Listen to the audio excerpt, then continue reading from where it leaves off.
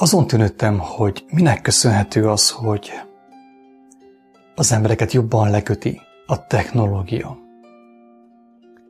a telefon, a számítógép, a technika, mint az élő kapcsolatok. A mellékelt ábrákon láthatjuk, ahogy a művész úr megmutatta a számunkra, hogy minden rendhagyó élethelyzetben domináns szerepet játszik a technika. Együtt vagyunk embertársainkkal, de viszont mégsem vagyunk együtt velük, mert valamiért a telefon képernyője, a számítógép képernyője érdekesebb számunkra, mint az együttlét, amit embertársainkkal megélhetnénk. Úgy igazából szerintem ez egy olyan jelenség, amit nem igazán tud az ember kontrollálni. Amikor az ember a telefonját bámulja, miközben embertársaival beszélget, akár együtt vannak egy ebédnél, azzal azt nyilvánítja ki, hogy az, amit ő megélhet az embertársaival, a feleségével, férjével, barátaival, az nem annyira izgalmas, mint amit kínál számára a telefon képernyője. Én azt gondolom, hogy ez a gesztikuláció egy őszinte gesztikuláció. Én úgy sejtem, vagyis úgy látom egészen pontosan, hogy a legtöbb ember számára a telefon képernyője ténylegesen érdekesebb, izgalmasabb, mint az élő együttlét embertársaival. A kérdés csupán az, hogy miért van ez így? Hogyan kerülhettünk oda, hogy a technika kínálta látvány, mutatvány sokkal érdekesebb és izgalmasabb számunkra, mint egy embertársunkkal való együttlét. Talán a szexet, meg az alkoholt leszámítva. Lehet, hogy rossz vicc ez, de szerintem valóságos a megközelítés. A legtöbb ember talán akkor tudja a háttérbe szorítani a technikát. A technika által kínált élményt, hogyha éppen szeretkezik, testi élvezetet él meg egy ellenkező nemű emberi személlyel, vagy pedig, hogyha éppen valamilyen kábítószert, tudatmódosítószert fogyaszt, ami megkönnyíti az ő állapotát, valamilyen szinten elsibbasztja őt. Arra jöttem rám, hogy még ez az egyszerű tény is, ami mellesleg cáfolhatatlan, hogy egy gyermek számára is sokkal érdekesebb a technika, a telefon képernyője, a tablet képernyője, mint az, amit a szülő kínálhat számára. Azt igazolja, azt mutatja ez, hogy az ember ténylegesen elbukott. Elbukott állapotban van az emberiség. Lebutított állapotban van az emberiség. Tehát ez a jelenség, amelyet most már mindenki lát, mindenki megfigyelhet, embertársaim. Aki saját magán nem képes megfigyelni ezt, nyilván most már van lehetősége megfigyelni embertársain, hogy ez valóban így van. Ez a jelenség is egyértelműen amellett tanúskodik, a kijelentés mellett tanúskodik, hogy az emberiség ténylegesen elbukott, el van bukva. És a szíve legmélyén mindenki keresi az élményt, keresi azt a helyet, keresi azt az állapotot, ami jobb volna, mint az az állapot, amiben ő van, amiben leledzik. Valahol ő az énje, a lelke, a szíve legmélyén érzi, hogy többre van szüksége, mint amit ő kapott mostanig, mint amit ő megtapasztalt mostanig. Tehát ilyen értelemben azt is mondhatjuk, hogy minden embert megvádol az ő lelkiismerete. És jelzi számára, hogy nagyon primitív üzemmódban mozog. Ez egy picit olyan, mint amikor van egy 1000 lóerős autó, és abból csak 50 működik. Tehát szerintem a legtöbb ember ugyanezt érzi a tudatalattiban, ha lehet így fogalmazni, hogy nagyon primitív üzemmódban üzemel, szüksége van neki az élményre, az örömre, a jóra, amit ő nem tapasztalt meg, amit ő nem kapott meg, semmiben talán. És keresi azt. És nyilván manapság a legtöbb ember azon kívül ugye, hogy a testiségben, a testi élvezetekben keresi, az ételben, az italban, különböző kábítószerekben. A legtöbb ember a legolcsóbb megoldást választja, ami nem más, mint a technika kínálta lehetőségek. A telefon, a számítógép, a virtuális világ, VR, Virtual Reality. A legtöbb ember itt keresi azt a boldogságot, amit ő már a lelke mélyén megtalált. Nekem egyébként teljes meggyőződésem, hogy a világunkban jelen van egy szisztematikus butítás, és a technika fejlődése fordítottan arányos az emberiség fejlődésével. Tehát minél fejlettebb a technológia, annál butább az ember. Úgy igazából nem is az evolúciót láthatjuk most már szabad szemmel, hanem egyfajta visszafejlődést.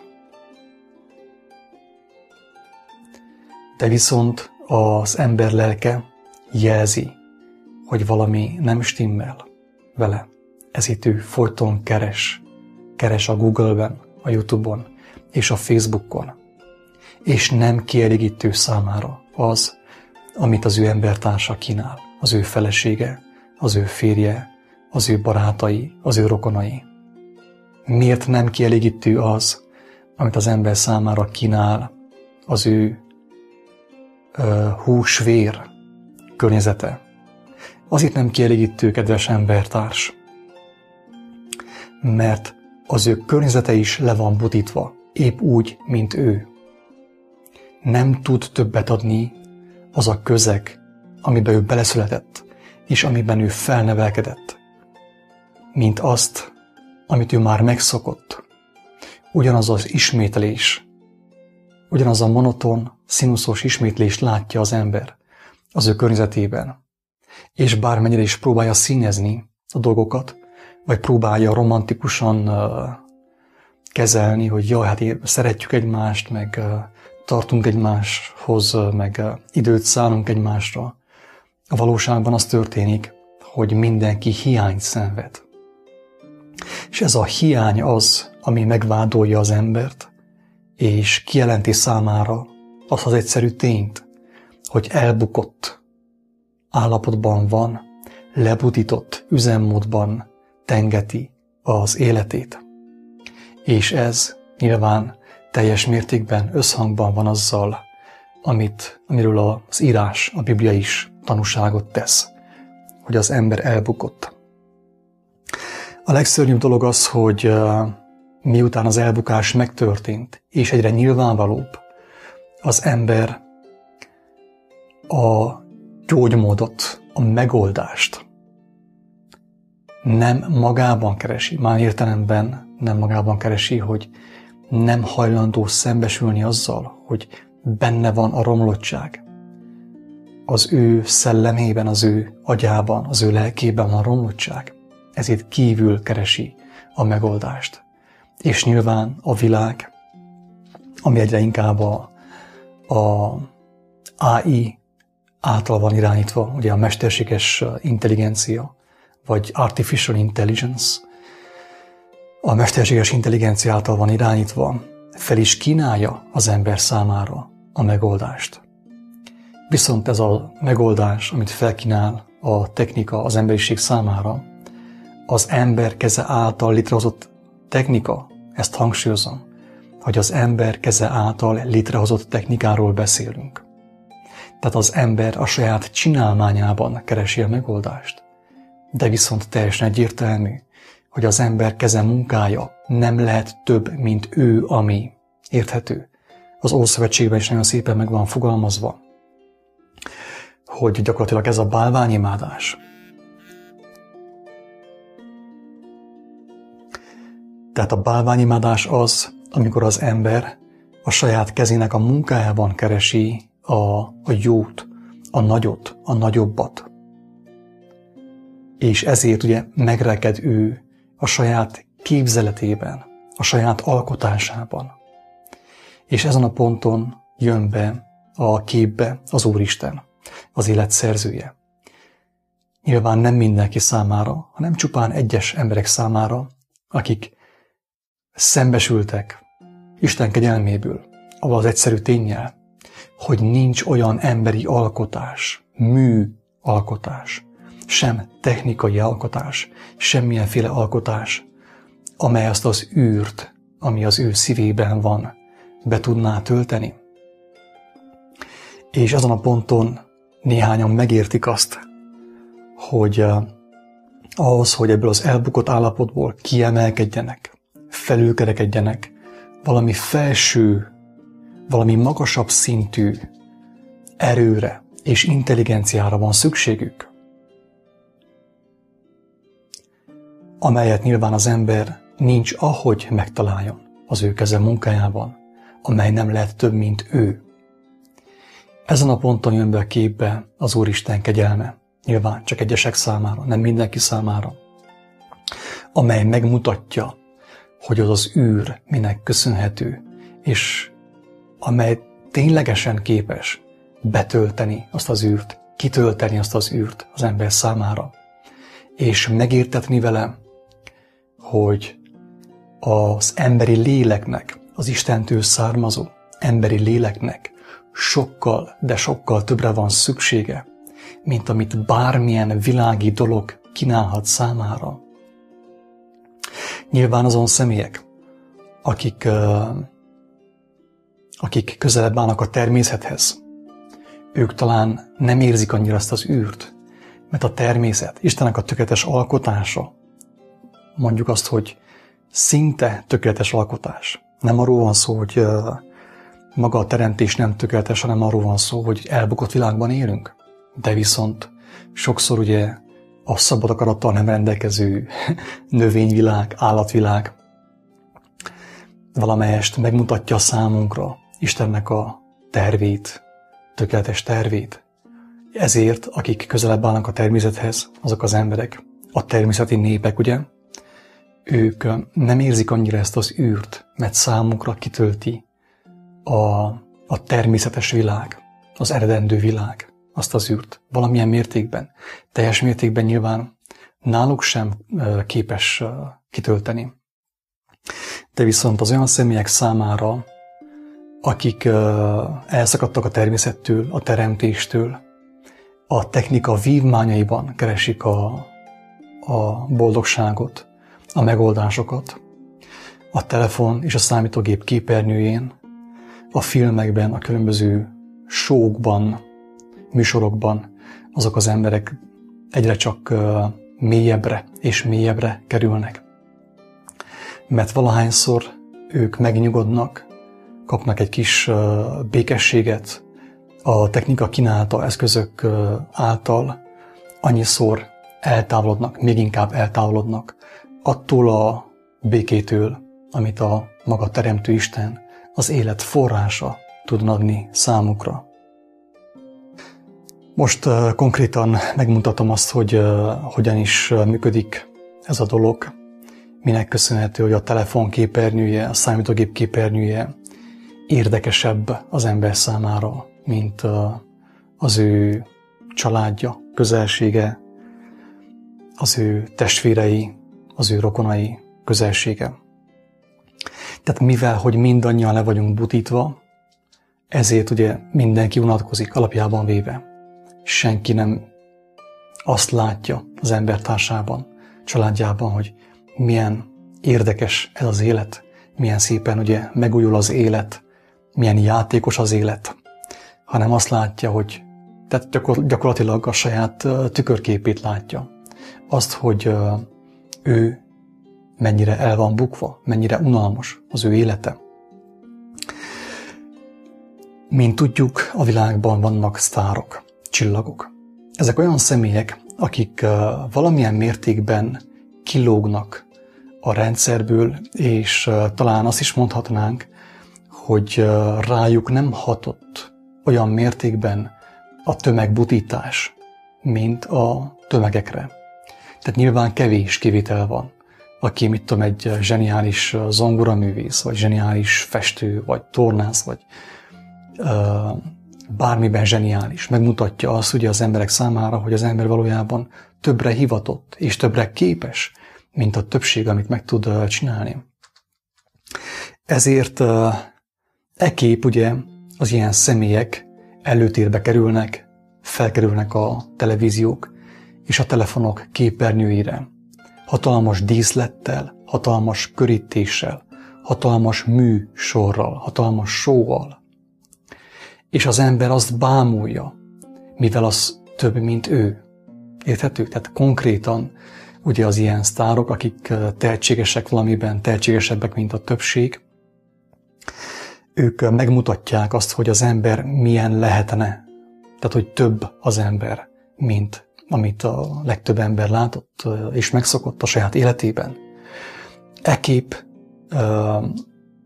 egy keményebb és alatomosabb megtévesztés veszi kezdetét, ugyanis a többség, a tömeg kezdi bálványozni az ilyen személyeket, akik többet tudtak megmutatni, mint ők.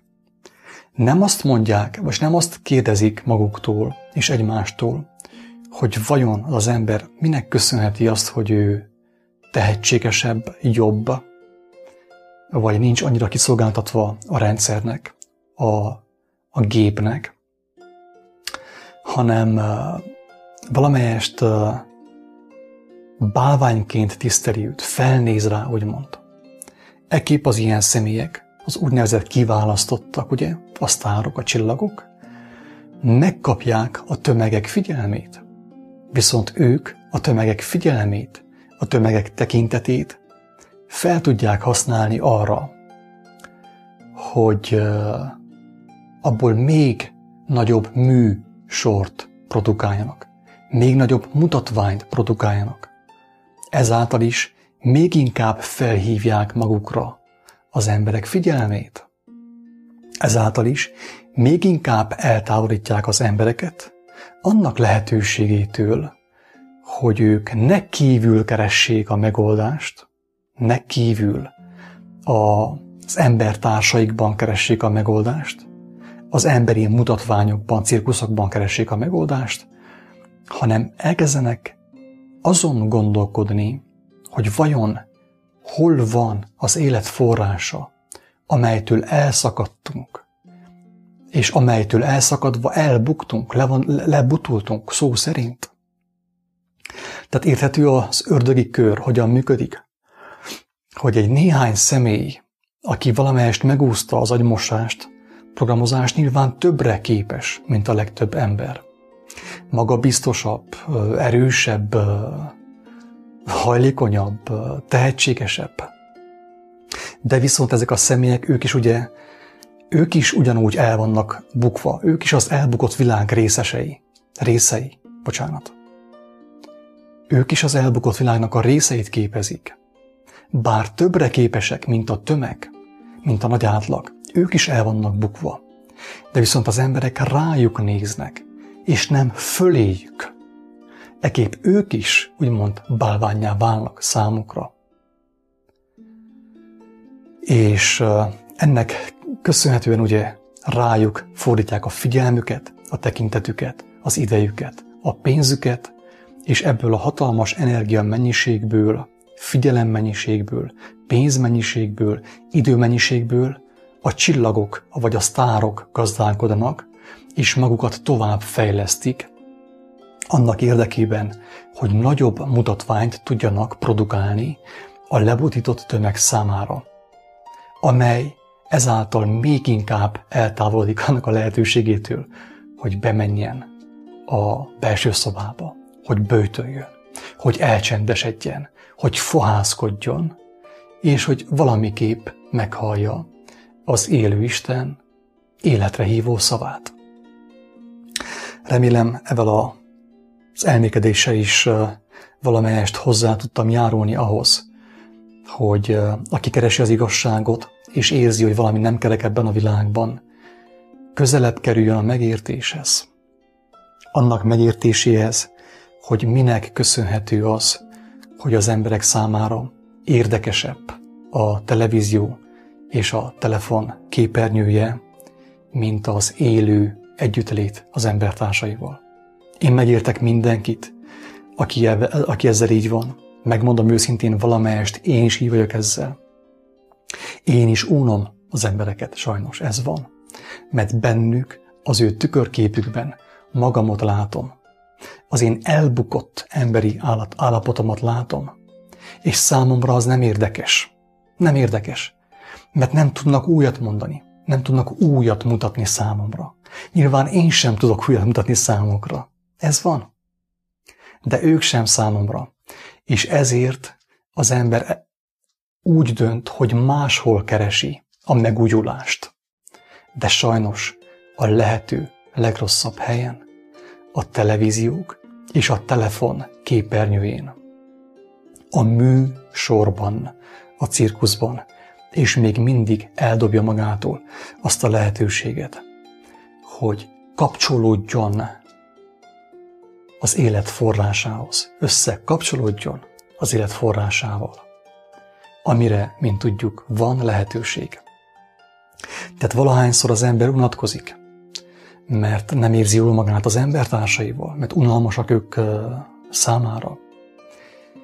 Az, mint mondtam, idézőjelben mondom ezt, normális. Mert a saját elbukott világát, a saját elbukott életét látja az ő embertársaiban. Mint tudjuk, minden szerelem unalmassá válik. Egy néhány hét után, néhány hónap után, miután az ember kipróbált minden pozitúrát az ágyban, utána már egy idő után ugye unalmassá válik a párkapcsolat is. Amennyiben a partner ugye nincs kapcsolódva az Úristenhez, az élet forrásához. De viszont hangsúlyozom, hogy ezen a ponton, amikor az ember unatkozni kezd, még mindig dönthet jól, hozhat egy jó döntést. Nem a telefont választja, nem a számítógép képernyőjét, a televízió képernyőjét választja, hanem bemegy a csendbe, bemegy a böjtbe, bemegy a fohászkodásba, fohászkodás állapotába, hogy ott meghallhassa az élet hívó szavát. Akit érdekel, annak elmondom segítségképp, hogy az élet hívó szava az nem más, mint Jézus Krisztus.